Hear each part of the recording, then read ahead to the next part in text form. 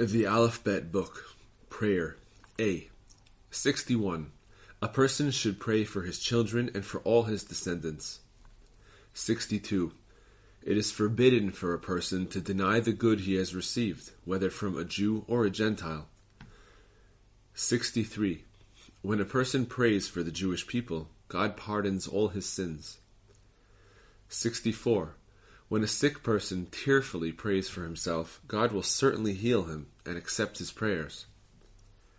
65. When you want to elevate your own prayers, pray for the Jewish people. 66. The Holy One requests that a person pray to him. 67.